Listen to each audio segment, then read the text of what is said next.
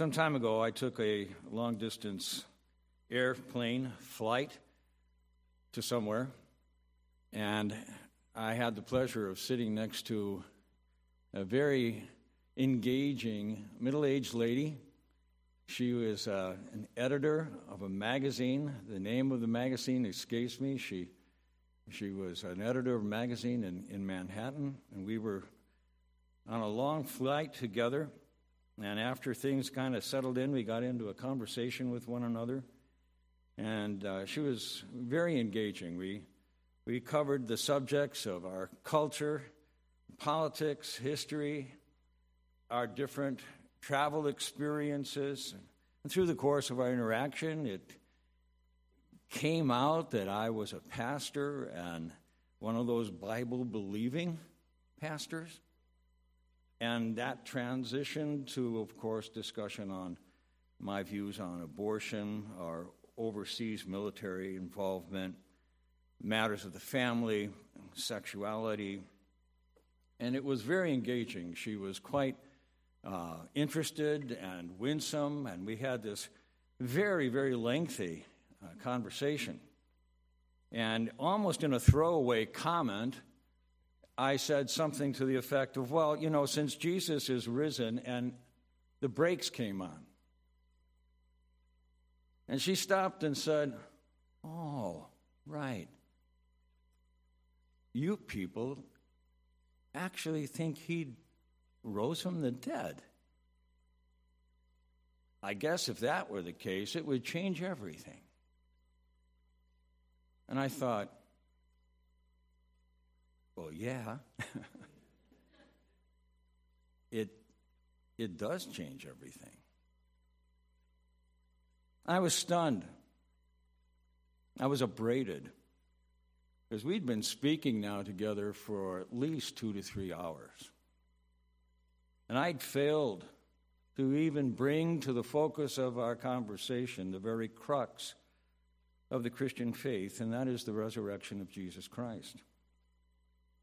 The steward soon came up with our meal, and as soon as we started to eat, she immediately engaged in a movie, and after the movie, she went to sleep, and that was the end of the conversation, except for continued congenial best wishes to one another as we were disembarking.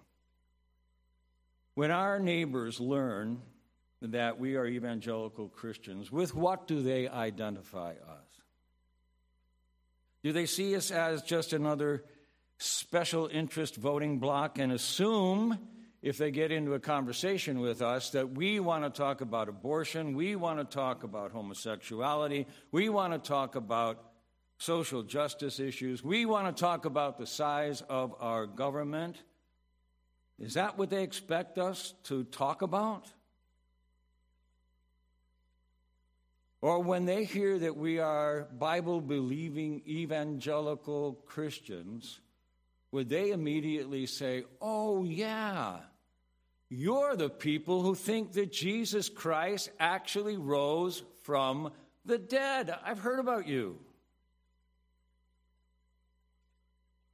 What are they hearing us talk about?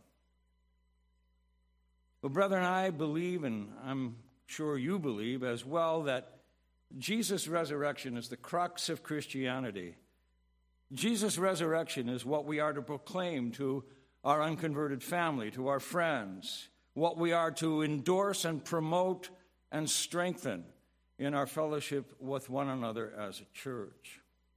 If our religion is not vitally, livingly united to the resurrected Jesus Christ, then we are not experiencing new covenant religion. We can cobble together all kinds of Bible verses and come up with a Bible view of the family, the biblical view of finances, the biblical view of education. But just quoting Bible verses to construct the biblical view of fill in the blank, that is not necessarily biblical Christianity. The gospel announces the good news that Jesus Christ is risen. And therefore, we confess Jesus Christ is Lord. Now, you have a reputation of being a Berean-spirited people. So I want you to take your Bibles and search these things together with me this morning. I intend to express 4 points in this message, and I counted, I think, some 23 texts that we're going to look at, and I'll be making references to others. So with a Berean spirit, let me begin by saying that Jesus demonstrated his resurrection. Jesus demonstrated his resurrection. We turn to the book of Acts, reading at verse 3. To these he also presented himself alive after his suffering by many convincing proofs, appearing to them for a period of 40 days and speaking of the things concerning the kingdom of God. Luke now picks up where he left off in the gospel. He brings us back to the time after the resurrection, but preceding the ascension.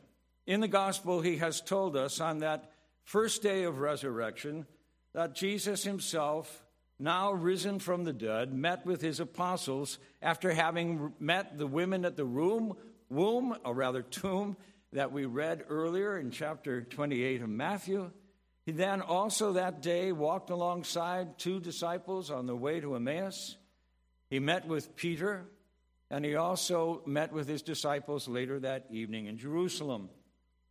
The second Lord's Day, there was also a meeting in Jerusalem, and this time Thomas was present. We are also told that Jesus manifested himself in Galilee, as the angels told the women, as we read earlier, to go to Galilee where Jesus would meet them and they would see him. He had breakfast on the beach with 7 of his apostles, John tells us in John 21, and Luke tells us that he spent a period of some 40 days between his resurrection and his ascension. If you keep your finger in Acts, Paul makes in 1 Corinthians 15, Paul makes a summary of the substance of the gospel, the facts of the gospel. This is what we are to announce. In 1 Corinthians 15, reading in verse 3, "For I delivered to you as of first importance what I also received, that Christ died for our sins, according to the Scriptures, that he was buried, and that he was raised on the 3rd day, according to the Scriptures, that he appeared to Cephas and then to the 12. After that, he appeared to more than 500 brethren at one time, most of whom remain until now, but some have fallen asleep. Then he appeared to James, then to all the apostles, and last of all, as to one untimely born, he appeared to me also." These are historical manifestations of the resurrection, the resurrected Jesus Christ, and I just point your attention to the 2 times that Paul says this is all according to Scripture. The resurrected Christ met with individuals to comfort and to encourage. He met with the gathered apostles to instruct and commission them. And he also revealed himself to a gathering, a group of disciples, some 500, in order to confirm the reality of his resurrection, having died on the cross. Paul tells us some of those who saw him were alive when Paul himself penned the letter to the Corinthians, somewhere in the mid-50s. And their testimony certainly would have encouraged the believers who did not witness the resurrected Lord, as did many others. If you turn back to John chapter 20, we come to that second Lord's Day, where now previously Thomas had been absent. Now he is present because the others were telling him, "We have seen the Lord." And Thomas now present with the disciples on the appearance of Christ Jesus. In John chapter 20, verse 29, Jesus said to him, "Because you have seen me, have you believed? Blessed are they who did not see and yet believed." Well, brethren, that includes us. We're the blessed ones in this text because we have not seen the risen Christ with the eyes of flesh. But we are blessed if the Spirit has opened our eyes, that with the eyes of faith we see what is revealed to us in the Scriptures. The New Covenant Church is comprised of people who are convinced by the Holy Spirit from the testimony of the apostles and the Word of God of the historic reality, the actuality of the crucified, risen Jesus Christ. That brings us, secondly, to realize that the church declares Jesus' resurrection. The church declares Jesus' resurrection. He demonstrated it, and now the church declares it. The Christian church is built on the foundation of the apostles and the prophets, Christ Jesus being the cornerstone. And we, built upon the apostolic gospel, are an edifice entrusted with this message. We are a living temple, and we are the pillar and the ground of the truth. It is up to us to get this message out and to proclaim the excellencies of our glorious Lord and Savior Jesus Christ. All of us, not just the men qualified and set apart for public preaching, teaching ministry, this message is entrusted to all of us. We are entrusted with the gospel of the resurrection of Jesus Christ. Annually, on the occasion of Easter, the world kind of gets an echo of something about this resurrection.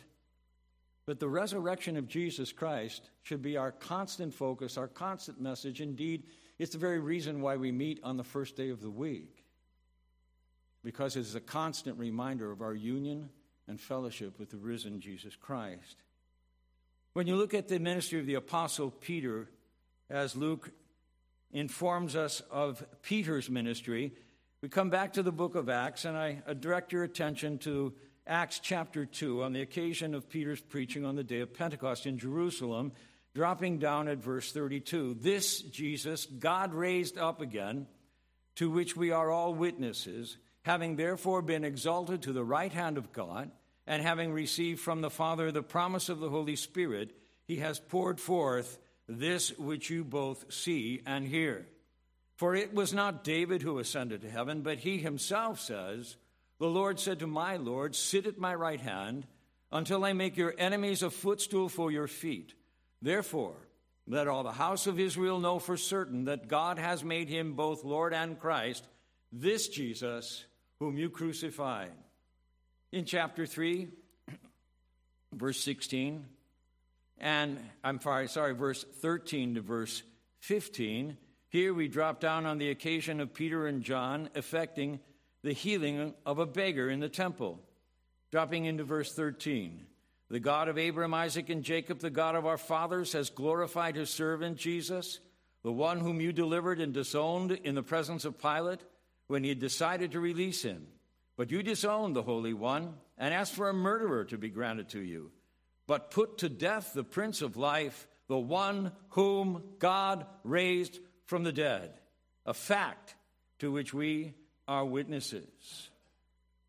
Again, before the Sanhedrin, chapter 4 in the book of Acts, dropping in at verse 8, then Peter, filled with the Holy Spirit, said to them, rulers and elders of the people, if we are on trial today for a benefit done to a sick man, as to how this man was made well, let it be known to all of you and to all the people of Israel that by the name of Jesus Christ the Nazarene, whom you crucified, whom God raised from the dead, by this name this man stands before you in good health.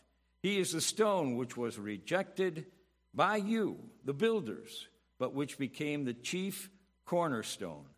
And there is salvation in no one else, for there is no other name given under heaven that has been given among men by which we may be saved. Again, Peter and the apostles brought once more before this same Jewish court, the Sanhedrin, Acts chapter 5. They're not changing their message. The situation is becoming more oppressive, but they continue dropping in at verse 30 in Acts chapter 5. But Peter and the apostles answered, "We must obey God rather than man. The God of our fathers raised up Jesus, whom you had put to death by hanging on the cross. He is the one whom God exalted to his right hand as a prince and a savior, to grant repentance to Israel and forgiveness of sins. And we are witnesses of these things, and so is the Holy Spirit, whom God has given to those who obey him." This was Peter's constant testimony to the Jews in Jerusalem, and it was Peter who then was privileged to take the gospel in Acts chapter 10 into the house of a Gentile, a centurion named Cornelius. We drop in Acts chapter 10 at verse 34. Opening his mouth, Peter said, "I most certainly understand now that God is not one to show partiality, but in every nation the man who fears him and does what is right is welcome to him. The word which he has sent to the sons of Israel, preaching peace through Jesus Christ, he is Lord of all. You yourselves know the thing which took place throughout all Judea, starting from Galilee, after the baptism which John proclaimed. You know of Jesus of Nazareth, how God anointed him with the Holy Spirit and with power, and how he went about doing good and healing all who were oppressed by the devil, for God was with him. We are witnesses of these things, the things he did both in the land of the Jews and in Jerusalem. They also put him to death by hanging him on the cross. God raised him up on the third day and granted that he become visible not only to all the people, but to witnesses who were chosen before God, that is, to us who ate and drank with him after he rose from the dead. And he ordered us to preach to the people and solemnly to testify that this is the one who had been appointed by God as judge of the living and the dead. Of him the prophets bear witness that through his name everyone who believes in him receives forgiveness of sins." This is the message that is sounded forth by the apostles, that foundational strata of our church. Back to chapter 4, where we have a reference to the preaching of the apostles in verse 2. Here again, within the city of Jerusalem in Acts chapter 4, verse 2. They were teaching the people and proclaiming in Jesus the resurrection from the dead. They have this opportunity brought about by the healing of this man, and they explain that Jesus is the one responsible for this miraculous work that gives them opportunity to testify to his resurrection. Verse 33 in Acts chapter 4. And with great power the apostles were giving testimony to the resurrection of the Lord Jesus, and abundant grace was upon them all. If you were to stop the man in the street in Jerusalem and ask him, "Hey, I heard about this Christianity. What is it all about?" I believe what they were hearing would have that man answer the question, "It's about the resurrection of Jesus." They keep on telling us about the resurrection of Jesus. If we were to ask the man on the street in our American towns and cities, what would they say? "I've heard about Christianity. What is it all about?" You may come up with all kinds of answers, but the correct answer, isn't it? Jesus is risen. Jesus is Lord. When we come to the ministry of the Apostle Paul, he doesn't arrive in the pages of Scripture as an apostle. In fact, he doesn't even arrive as a disciple. He would have been known as Saul the terrorist. Something changed him. Acts chapter 9, what changed him was the resurrected Lord Jesus Christ. In Acts 9, reading at verse 3, as he was traveling, it happened that he was approaching Damascus, and suddenly a light from heaven flashed around him, and he fell to the ground and heard a voice saying to him, Saul, Saul, why are you persecuting me? And he said, Who are you, Lord? And he said, I am Jesus, whom you are persecuting. But get up and enter the city, and it will be told you what you must do. It was the resurrected Christ who revealed himself. And this resurrected Christ, by his Spirit, through the testimony of the Scriptures, has confronted each of us who have come to faith in him. He is the reason why we're Christians, because Christ is risen, and because Christ steps into our lives and reveals himself by his Spirit in the light of the Word of God to be the risen Jesus Christ. And what was entrusted to Paul, this gospel of the resurrected Christ, radically transformed him and set him now as the missionary to the Gentiles. The church in Antioch sent him forth to both declare and through his life and sufferings to demonstrate the reality of the gospel of Christ. In chapter 13 of Acts, we come in the first missionary journey where Paul is preaching in Pisidian Antioch. It's one of the longest accounts that Luke gives us of Paul's ministry, which is to tell you, this is very important. Back in those days, you only had so much material upon which to write something. So if you find something repeated, it must be important because they're using up space. And if you find a long record of something given to you, that must be very important because they're using up precious space. And this is a lengthy record in which Paul rehearses redemptive history. He starts from the Exodus in the Old Testament and gives account of historical dealings of God with his people up to John the Baptist, and he has a particular focus on Jesus as the Messiah, the son of David, and God's promises to David. Notice in verse 23 of Acts 13, from the descendants of this man, David, according to the promise, God has brought to Israel a Savior, Jesus. Verse 26, brethren, sons of Abraham's family, and those among you who fear God, to us the message of this salvation has been sent. For those who live in Jerusalem and the rulers, recognizing neither him nor the utterance of the prophets which are read every Sabbath, fulfilled these by condemning him. And though they found no ground for putting him to death, they asked Pilate that he be executed. And when they had carried out all that was written concerning him, they took him down from the cross and laid him in a tomb. But God raised him from the dead.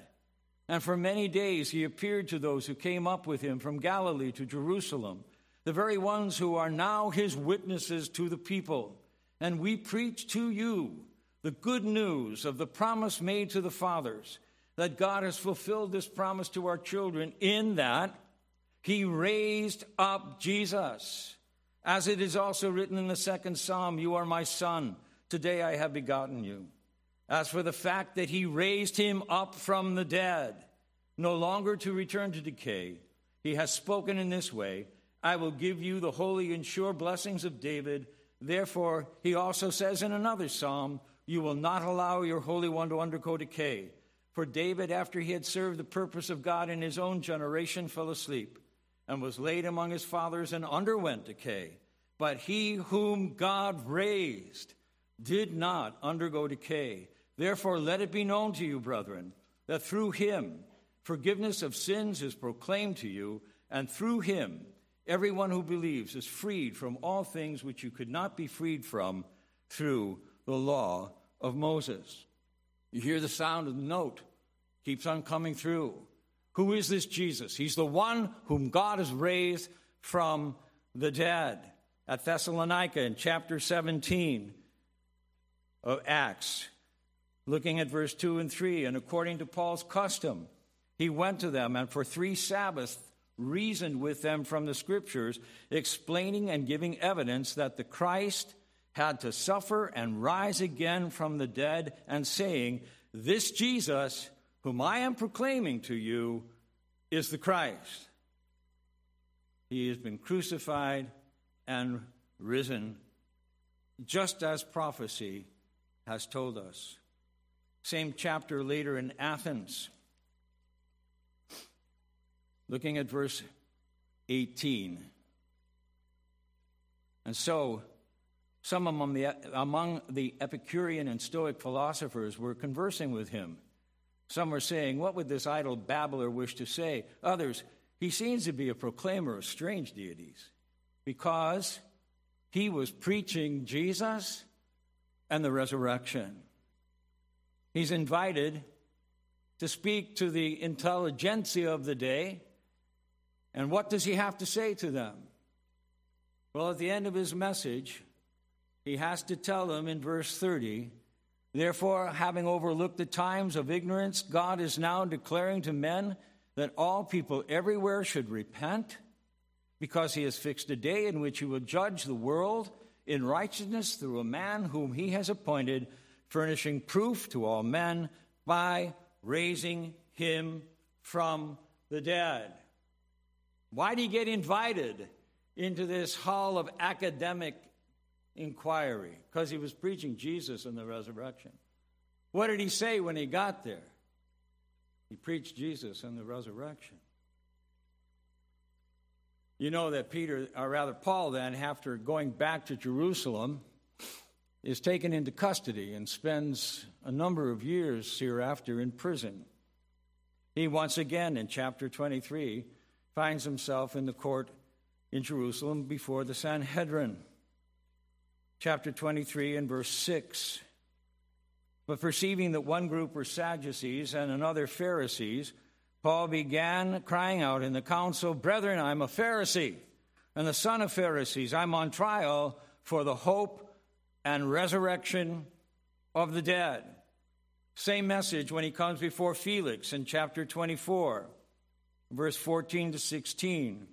"But this I admit to you, that according to the way which they call a sect, I do serve the God of our fathers, believing everything that is in accordance with the law and written in the prophets, having a hope in God, which these men cherish themselves, that there shall certainly be a resurrection of both the righteous and the wicked. In view of this, I do my best always to maintain a blameless conscience both before God and before men."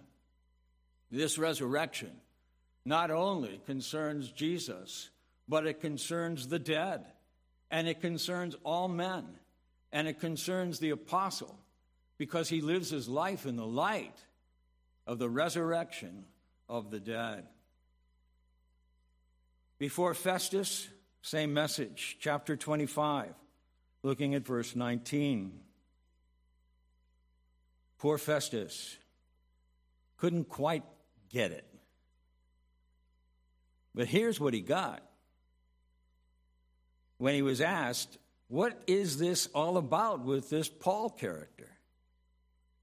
And these accusing him from the Sanhedrin. They simply had some points of disagreement with him about their own religion and about a dead man, Jesus, whom Paul asserts to be alive. That's what he got out of the proceedings. They think Jesus is dead. Paul says he's alive. That's the essence of what Paul had to communicate. In chapter 26, before Agrippa, looking at verse 6 to verse 8. "Paul, and now I am standing trial for the hope of the promise made by God to our fathers, the promise to which our 12 tribes hope to attain, as they earnestly serve God day and night. And for this hope, O king, I am being accused by the Jews. Why is it considered incredible among you people if God does raise the dead?" Verse 22, "So having obtained help from God, I stand this day testifying, both to small and great, stating nothing but what the prophets and Moses said was going to take place, that the Christ was to suffer, and that by reason of his resurrection from the dead, he would be the first to proclaim light both to the Jewish people and to the Gentiles." Here's Paul's message. Here is Peter's message. Here is the message of the apostles. whether they are in a small group, whether they are in a large gathering, whether they are in a courtroom of Jews or Gentiles, the message is the same. The crucified Jesus is risen. The resurrection of Jesus is the crux of Christianity. Luke tells us this is the good news. This is the gospel that is to be proclaimed. Therefore, this is the message we are to receive and also to declare. The Christ who was foretold in the Old Testament has come. He has suffered as was prophesied. He is risen as was foretold. And the pivotal redemptive event of mankind has happened. Christ is risen from the dead. So we've seen that Jesus demonstrated his resurrection. The church declares his resurrection. Thirdly, as we turn back to the Gospel of Luke, chapter 24, Scripture interprets the resurrection. Scripture interprets the resurrection.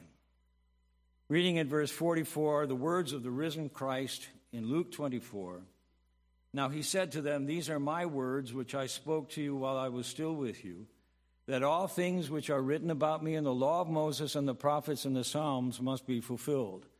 Then he opened their minds to understand the Scriptures." What Scriptures? He just told you. The law of Moses, the prophets, and the Psalms.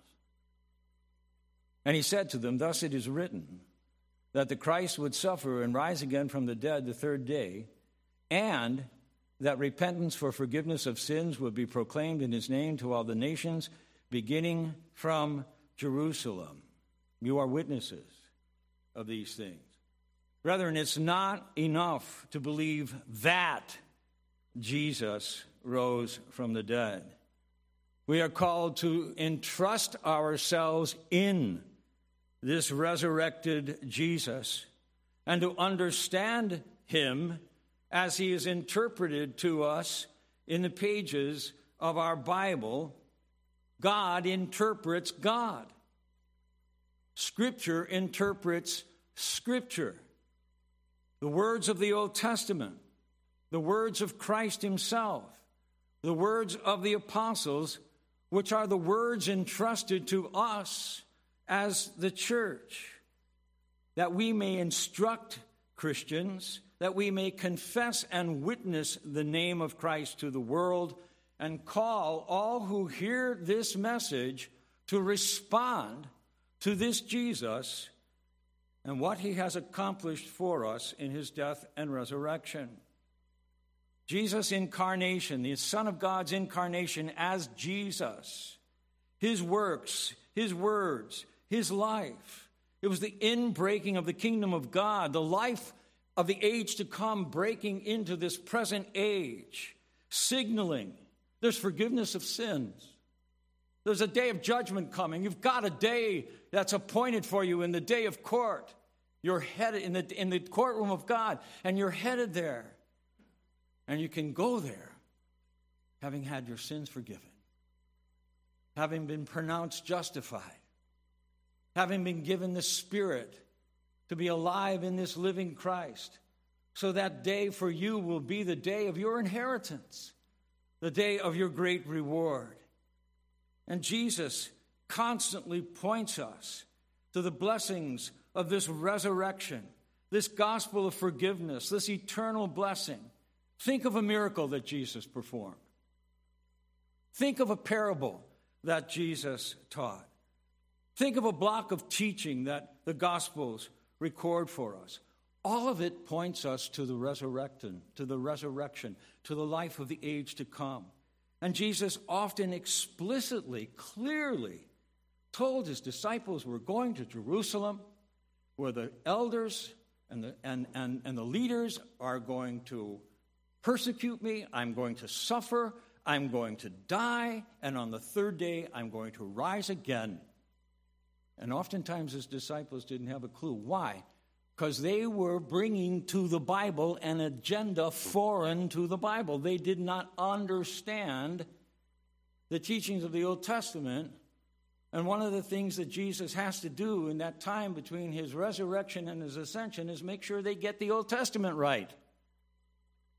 Because you're not allowed to cram Jesus into any agenda that you happen to think of. You can't just take him and use him for any cause you want. He's God. He's Lord. And there's this thing called the third commandment. He is really jealous about how his name is spoken among men.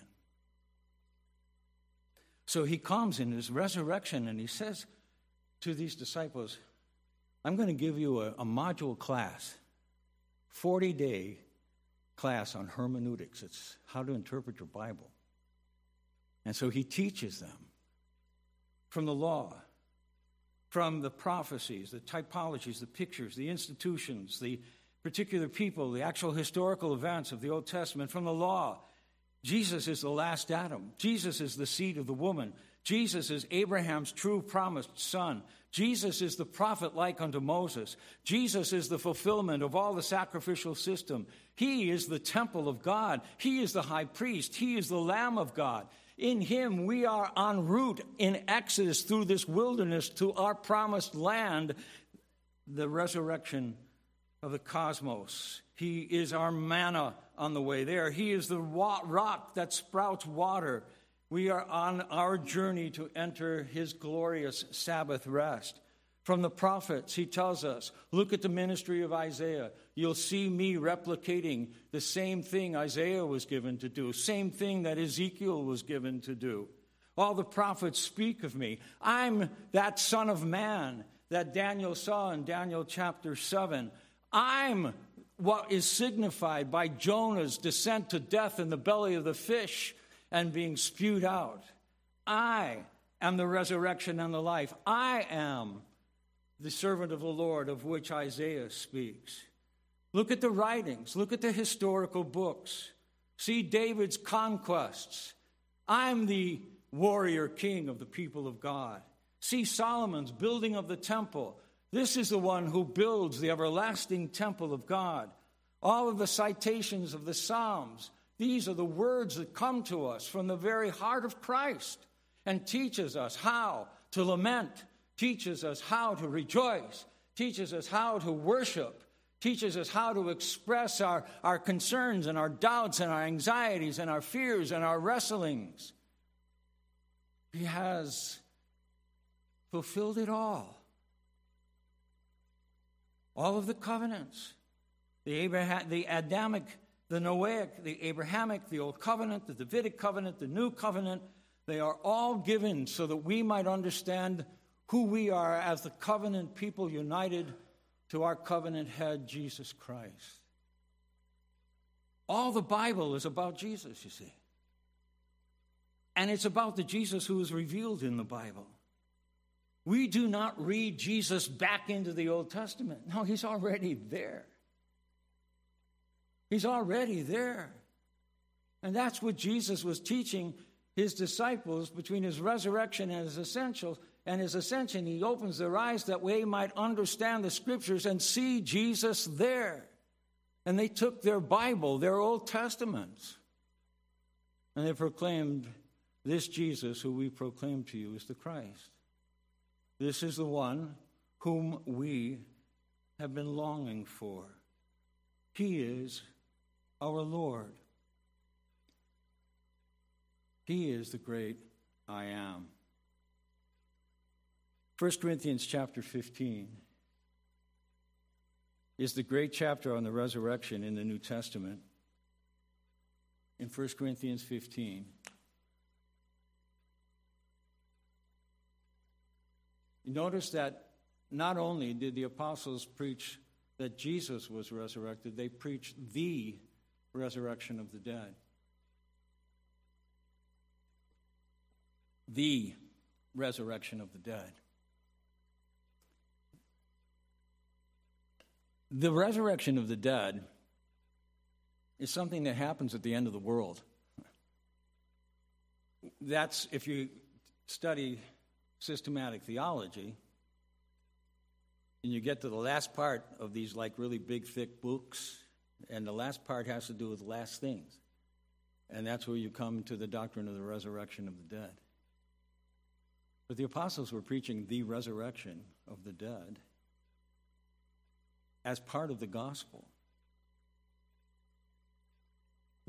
Can you think this thought? With the resurrection, the end of the world has come. With the resurrection of Jesus, the end of the world has come. How can we understand that? Well, Paul says, understand it the way a harvest is taken. Chapter 15 of the book 1 Corinthians, looking at verse 19. If we have hoped in Christ in this life only, we are of all men most to be pitied. But now Christ has been raised from the dead, the first fruits of those who are asleep. For since by a man came death, by a man also came the resurrection of the dead. For as in Adam all die, so also in Christ all will be made alive, but each in his own order. Christ the first fruits. After that, those who are Christ's at his coming. Then comes the end, when he hands over the kingdom to the God and Father, when he has abolished all rule and all authority, for he must reign until he has put all his enemies under his feet. The last enemy that will be abolished is death. In Adam, we die. Jesus, the last Adam, gives life, resurrection life. Jesus in his resurrection is not like Lazarus, who is resuscitated back into a life of this present age. Imagine hanging out with Lazarus, talking about death. That's okay. I've been there, done that. That's not what Jesus is saying to us. He's saying, I'm going ahead of you. I'm the firstborn from the dead. I'm the last Adam. I've begun a new kind of humanity. New men. New creation. Behold, I am making all things new. Not I'm making all new things. I'm taking all things under the curse of death, and I'm giving them life. I'm making them new. I'm making them into resurrection glory. Paul says it's already started. It's already begun. Like the first fruits. You see, we don't live in an agricultural economy. We don't understand the significance of a first fruit. You see, the first fruit is the first. It's the first in a sequence. It means it has begun the day of harvest. But the first fruit also answers the question, is it going to be a good harvest? What is the quality of the fruit that we're going to harvest? And the first fruit means the harvest has begun. The season has begun. It's time now for dead sinners to awaken and to come into this life of resurrection, vitality, and power and grace. Why? Because Christ Jesus is risen. How can we come into this life? Well, the Christ who is risen is now authorized to give a down payment of that life to all of his people. The Holy Spirit himself being the guarantee in the gift and blessing of the new birth. Do you believe in Christ? Why? Why you and not him? Because of the sovereign work of the Spirit who blows where he wishes. And he's given you the wherewithal to believe, to repent, and to begin to live a life that is not of this age.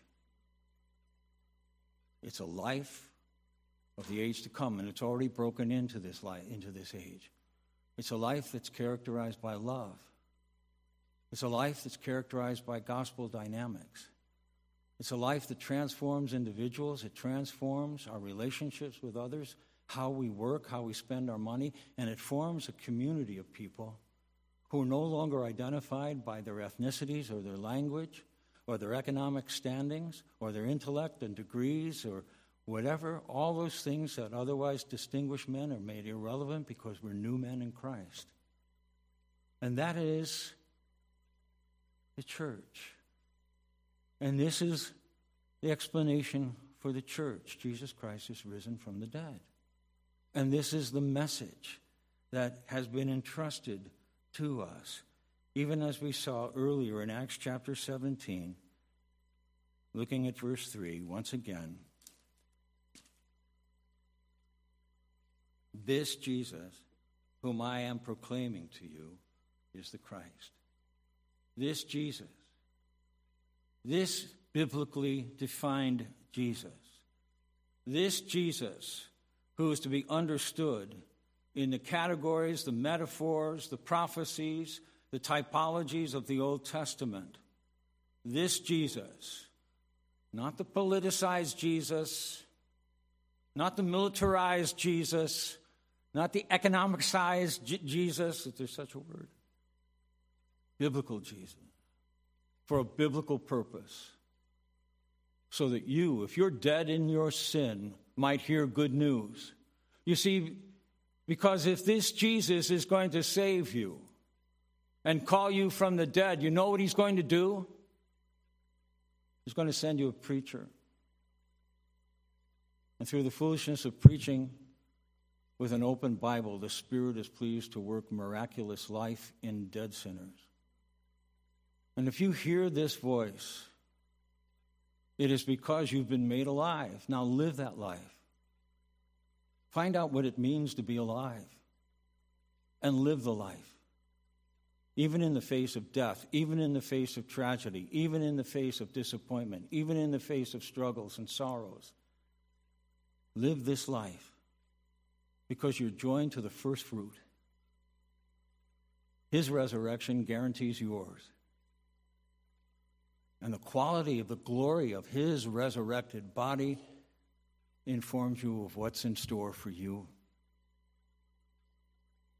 And because he is risen, it is guaranteed. It is certain. All who are in Christ, even though they die, yet shall they live, because Jesus is the resurrection and the life. Amen. Let's pray together. Our gracious Father, we pray that this repeated message of the gospel of the risen Christ might be received in our hearts, might be lived in our lives, might be declared by our lips, might be celebrated and experienced as we would assemble in your presence each Lord's Day. Make us to be a people who are alive in the living Jesus, in whose name we plead. Amen.